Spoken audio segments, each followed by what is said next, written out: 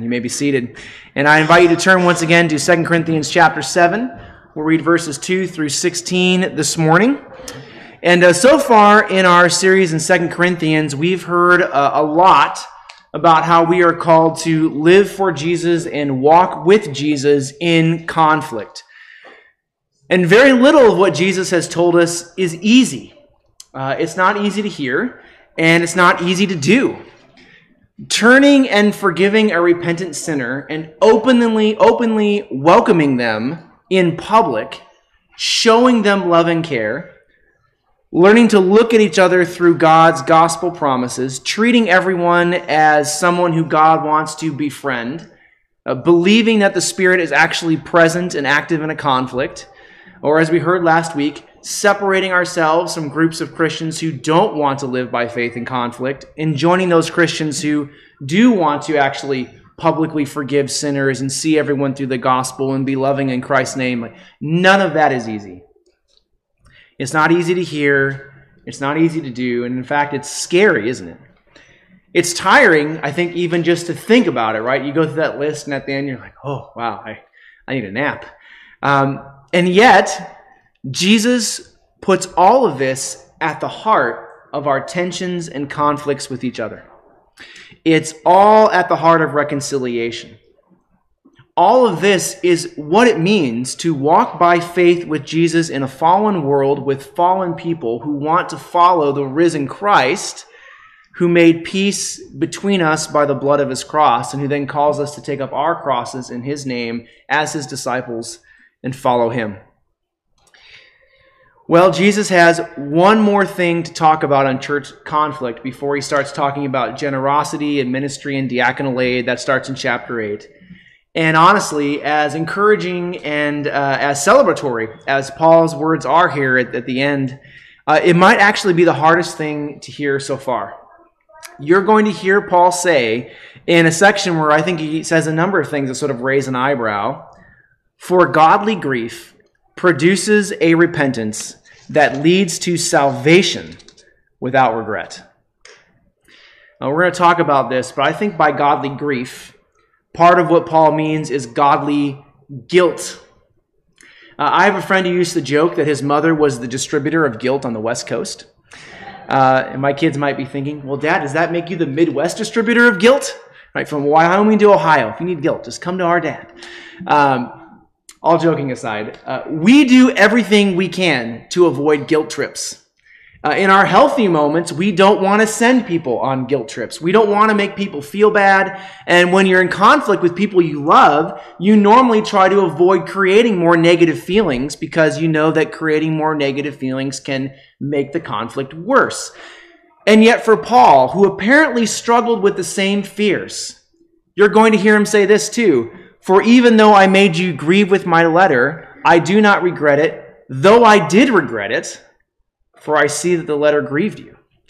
Paul struggled with producing bad feelings in people he loved, who he was in conflict with, and yet he rejoices at the grief that was caused because it was godly, and very interestingly, led to salvation without regret. All of which shows us that how we deal with the pain and the guilt and hardship of conflict and forgiveness matters to experiencing what Paul calls salvation without regret. And we're going to unpack that. But on first hearing, I hope we can say that that's all something we clearly want, right? I don't like regret. I love salvation. Let's put them together in the right way in our lives so that we don't have regret and have salvation. Let's have that. How do we have that? Well, that's what we're going to explore this morning by looking at four aspects of our passage. The first is Paul's great pride in the Corinthians. The second, godly grief produces salvation without regret. The third, how godly grief shows itself in practice. And then four, confidence for the future. So let's read 2 Corinthians 7, 2 through 16. We'll pray and then we'll unpack all of this. And kids, pay close attention. See if you can hear the verses that I referenced here in the introduction as we read. 2 Corinthians chapter 7, verse 2. Let's hear God's word. Make room in your hearts for us. We have wronged no one. We have corrupted no one. We have taken advantage of no one. I do not say this to condemn you, For I said before that you are in our hearts, to die together and to live together. I am acting with great boldness toward you. I have great pride in you. I am filled with comfort. In all our affliction, I am overflowing with joy. For even when we came into Macedonia, our bodies had no rest, but we were afflicted at every turn, fighting without and fear within. But God, who comforts the downcast, comforted us by the coming of Titus, and not only by his coming, but also by the comfort with which he was comforted by you, as he told us of your longing, your mourning, your zeal for me, so that I rejoiced still more. For even if I made you grieve with my letter, I do not regret it, though I did regret it. For I see that the letter grieved you, though only for a little while. As it is, I rejoice, not because you were grieved, but because you were grieved into repenting. For you felt a godly grief, so that you suffered no loss through us. For godly grief produces a repentance that leads to salvation without regret, whereas worldly grief produces death. For see what earnestness this godly grief has produced in you, but also what eagerness to clear yourselves, what indignation, what fear, what longing, what zeal, what punishment. At every point you have proved yourselves innocent in the matter. So although I wrote to you, it was not for the sake of the one who did the wrong, nor for the sake of the one who suffered the wrong, but in order that your earnestness for us might be revealed to you in the sight of God. Therefore we are comforted. And besides our own comfort, we rejoice still more at the joy of Titus, because his spirit has been refreshed by you all. For whatever boasts I made to him about you, I was not put to shame. But just as everything we said to you was true, so also our boasting before Titus has proved true. And his affection for you is even greater, as he remembers the obedience of you all, how you received him with fear and trembling. I rejoice, because I have complete confidence in you. The grass withers, the flower fades. This word of our God stands forever. Let's pray. Father, we do thank you for this word, which we know instructs us on the power of godly grief and repentance that comes from it and the experience of a salvation without regret. Lord, this is something we all desire to understand more, and yet we know that without your Spirit, this powerful word will not bless us in this way. And so, Father, we pray that your Spirit would go forth with the word, not only as it was read, but as it is meditated on and reflected here in the sermon, and that your Spirit would give us minds to understand your word, ears to hear it, and hearts to believe it. Father, may the words of my mouth as your preacher and the meditation of all our hearts as those called to hear and respond to your word, may they all now be pleasing in your sight.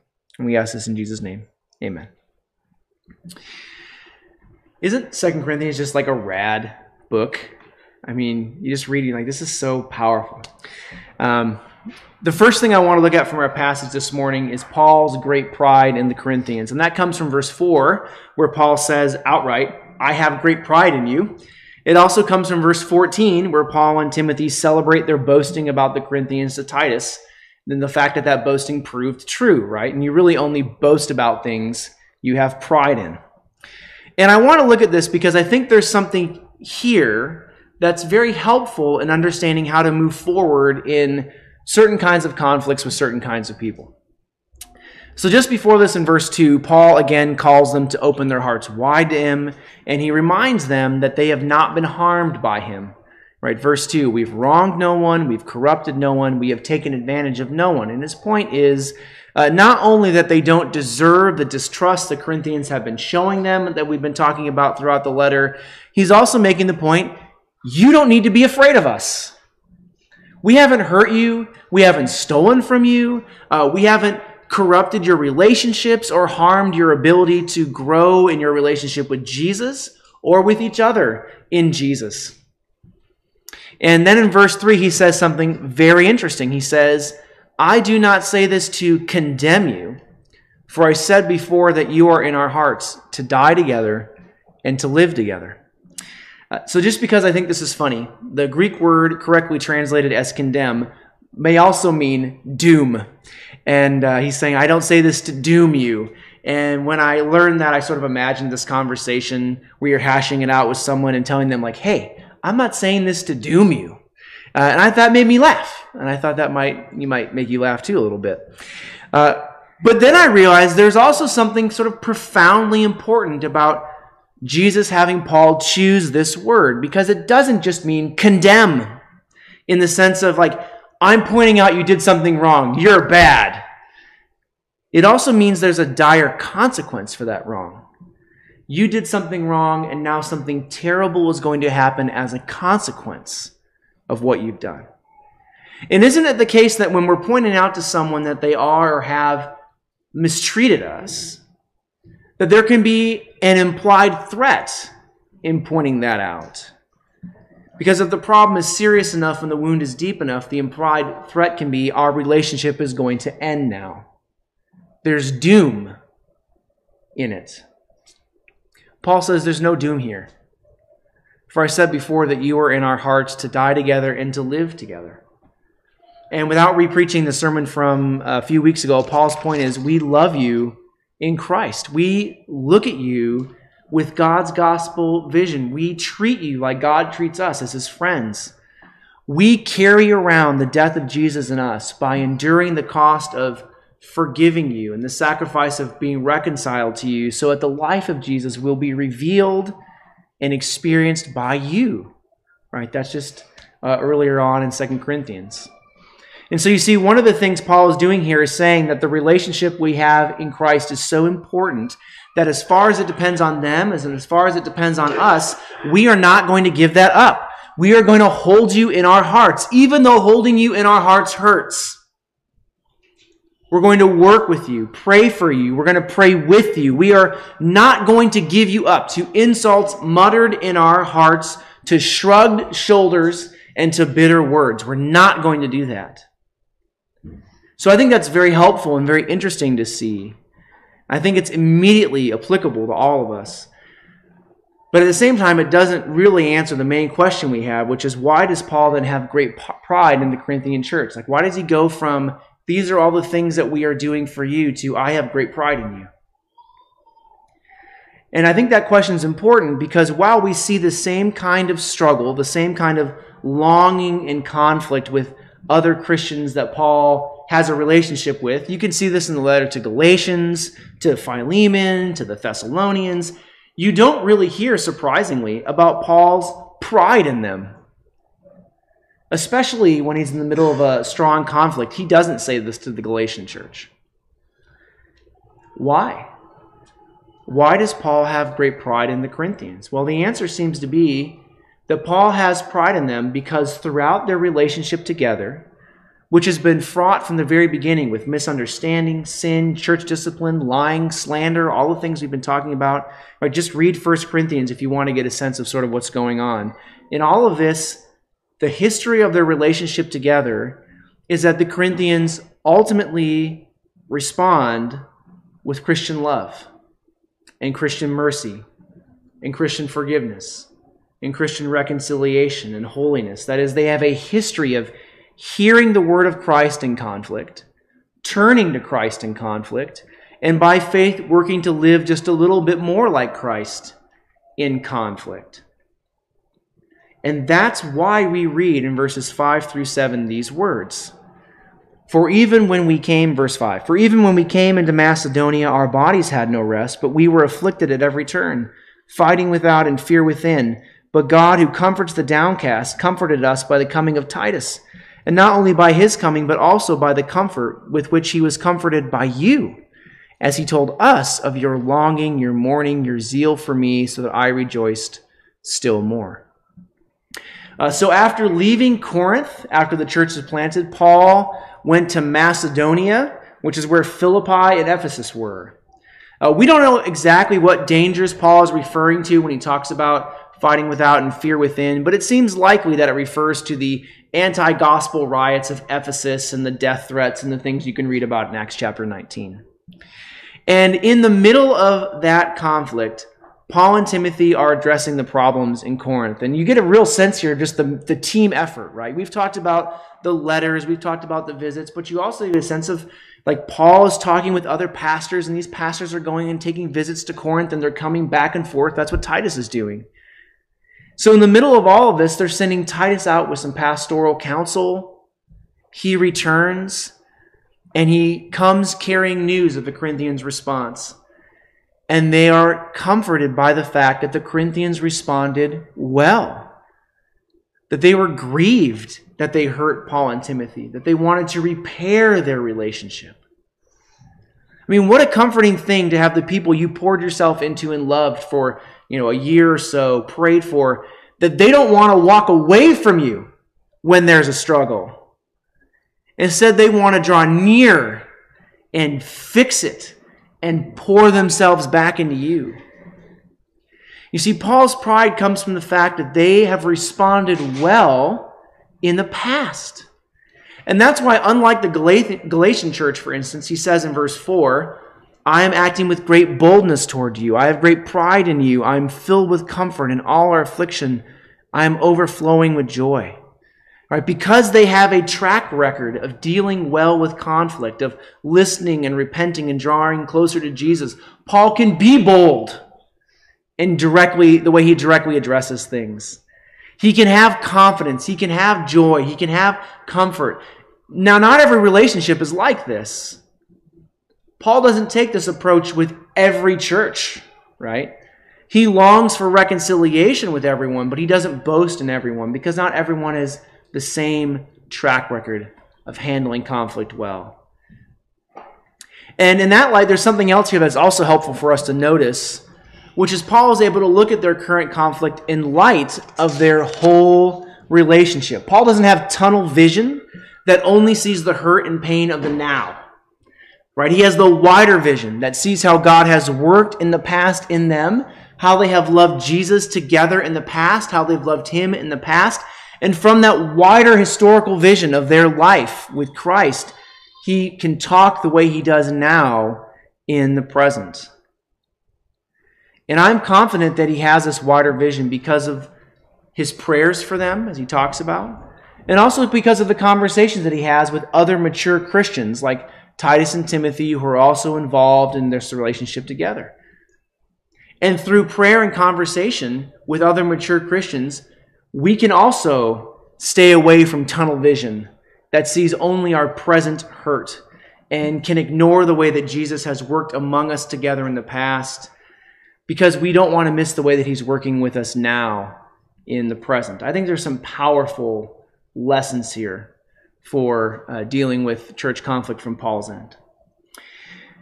And the first point got a little longer than I planned, so I'm just going to move on to our second point, which is godly grief produces salvation without regret.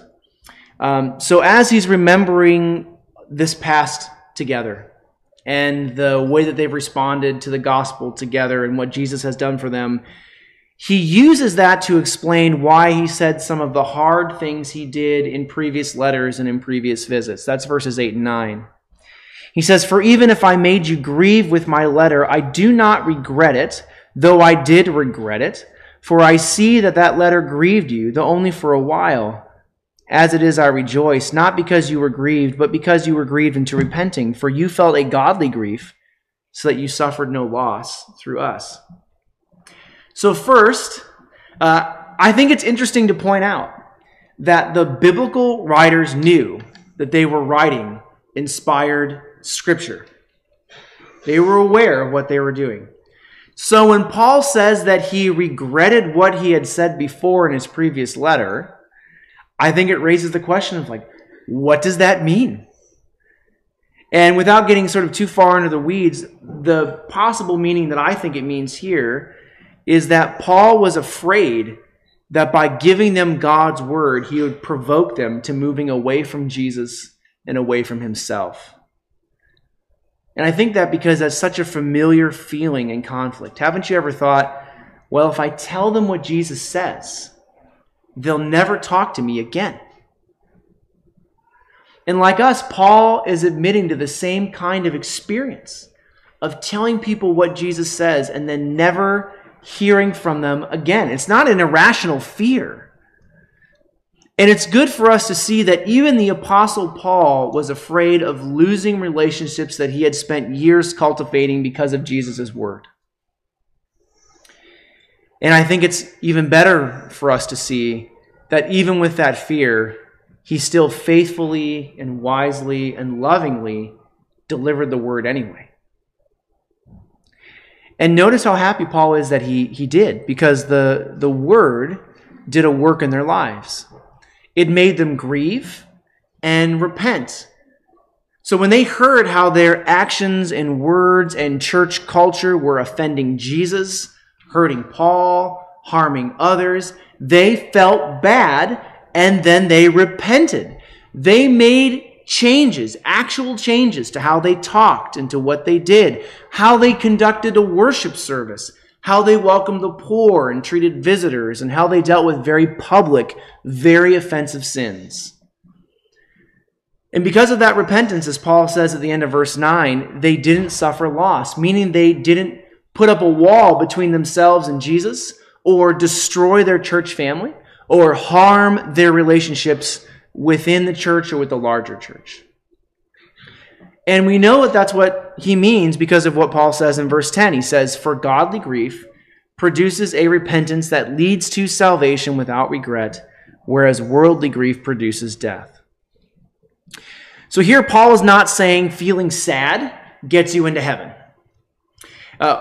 We tend to use the word salvation much more narrowly than the Bible does. And that's fine, just so long as we recognize that in the Bible, salvation doesn't only mean having your sins forgiven. It does mean that.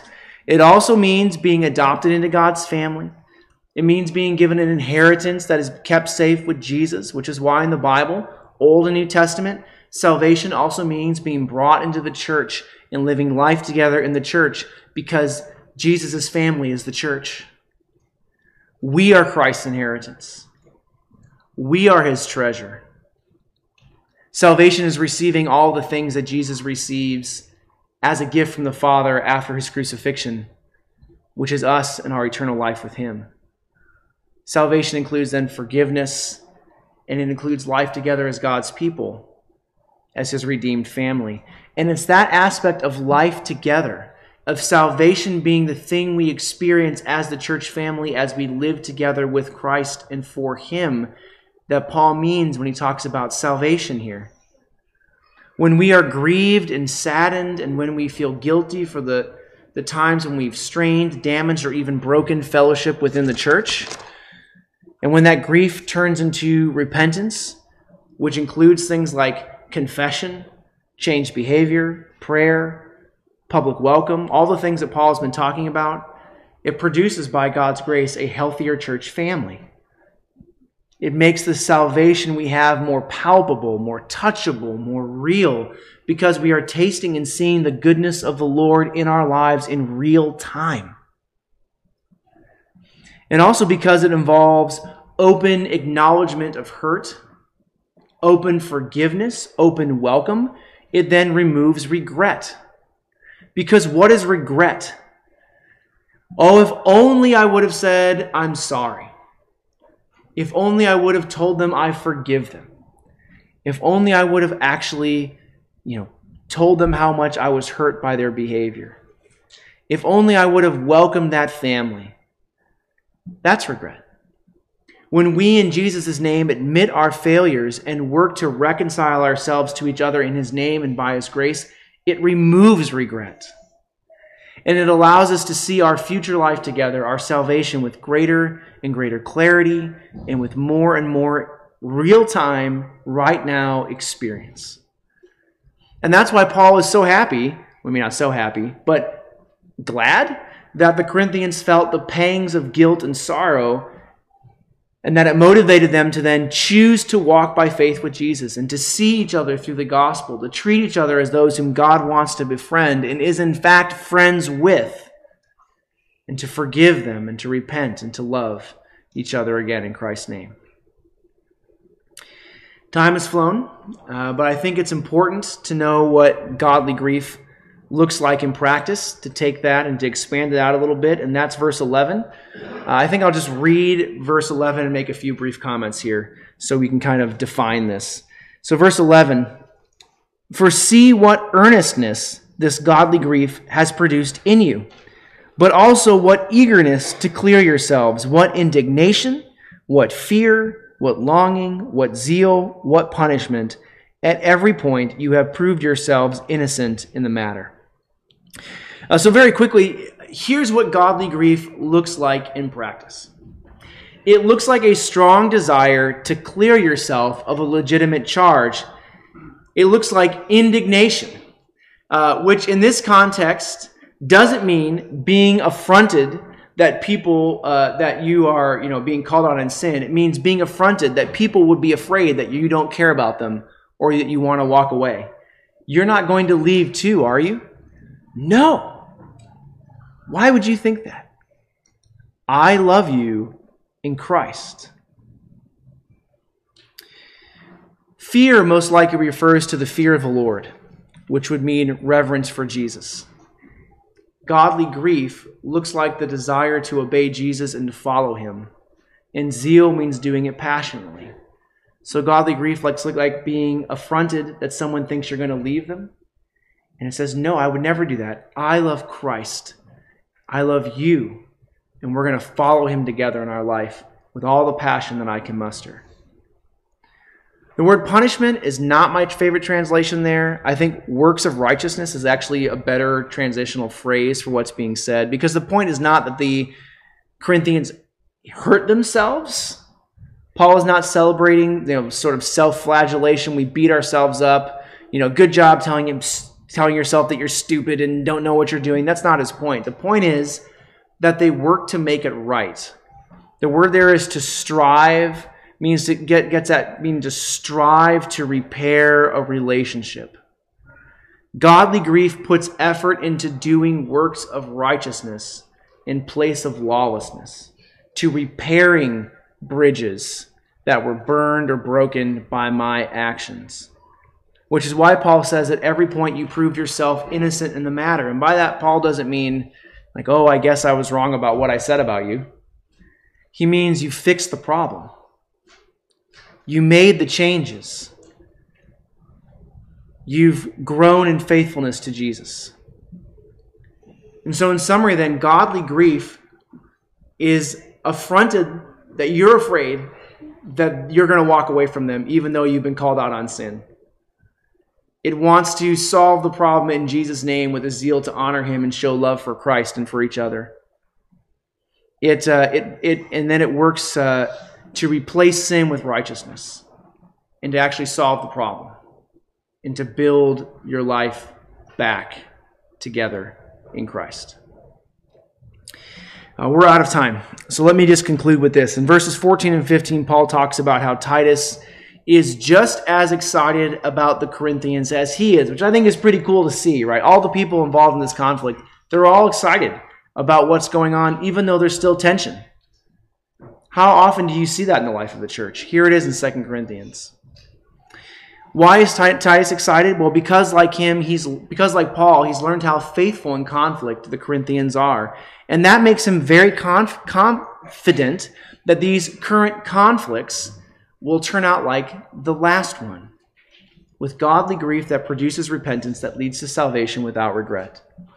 And what this shows us, my friends, is that one benchmark of our health as a church is how we deal with conflict when it happens. And what I hope can be said of us and will be said of us is that when we have conflicts, they will produce in us godly grief that produces a repentance that leads to salvation without regret. Because what Jesus wants for us is to be a people who can be called out on sin, who develop a track record not of justifying it, but of repenting and working for righteousness instead, and who are concerned deeply to our very bones that our relationship together will be strengthened and maintained, because in Christ we are one. So let's pray that when we are confronted by our sin, and even when we're hurt by that confrontation, that we will respond with godly grief and a repentance that leads to a salvation without regret, all to the glory of God. Amen? Let's pray together.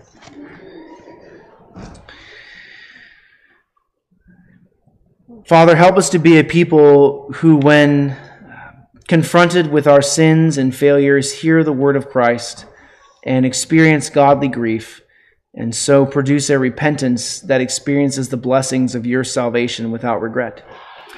Please help us to be a people who are known for faithfulness to your word, even in conflict. And please also help us to be a people who avoid tunnel vision when we're in conflict. Please help us by your Spirit to see all our conflicts in the wider context of what you have done and what you are doing in our lives, so that we would respond well to each other, and even where appropriate, have pride in the way our Christian brothers and sisters have shown their faithfulness to you in the past and are seeking to be faithful to you in the present. And may we be numbered among them. We ask this all in Jesus' name. Amen.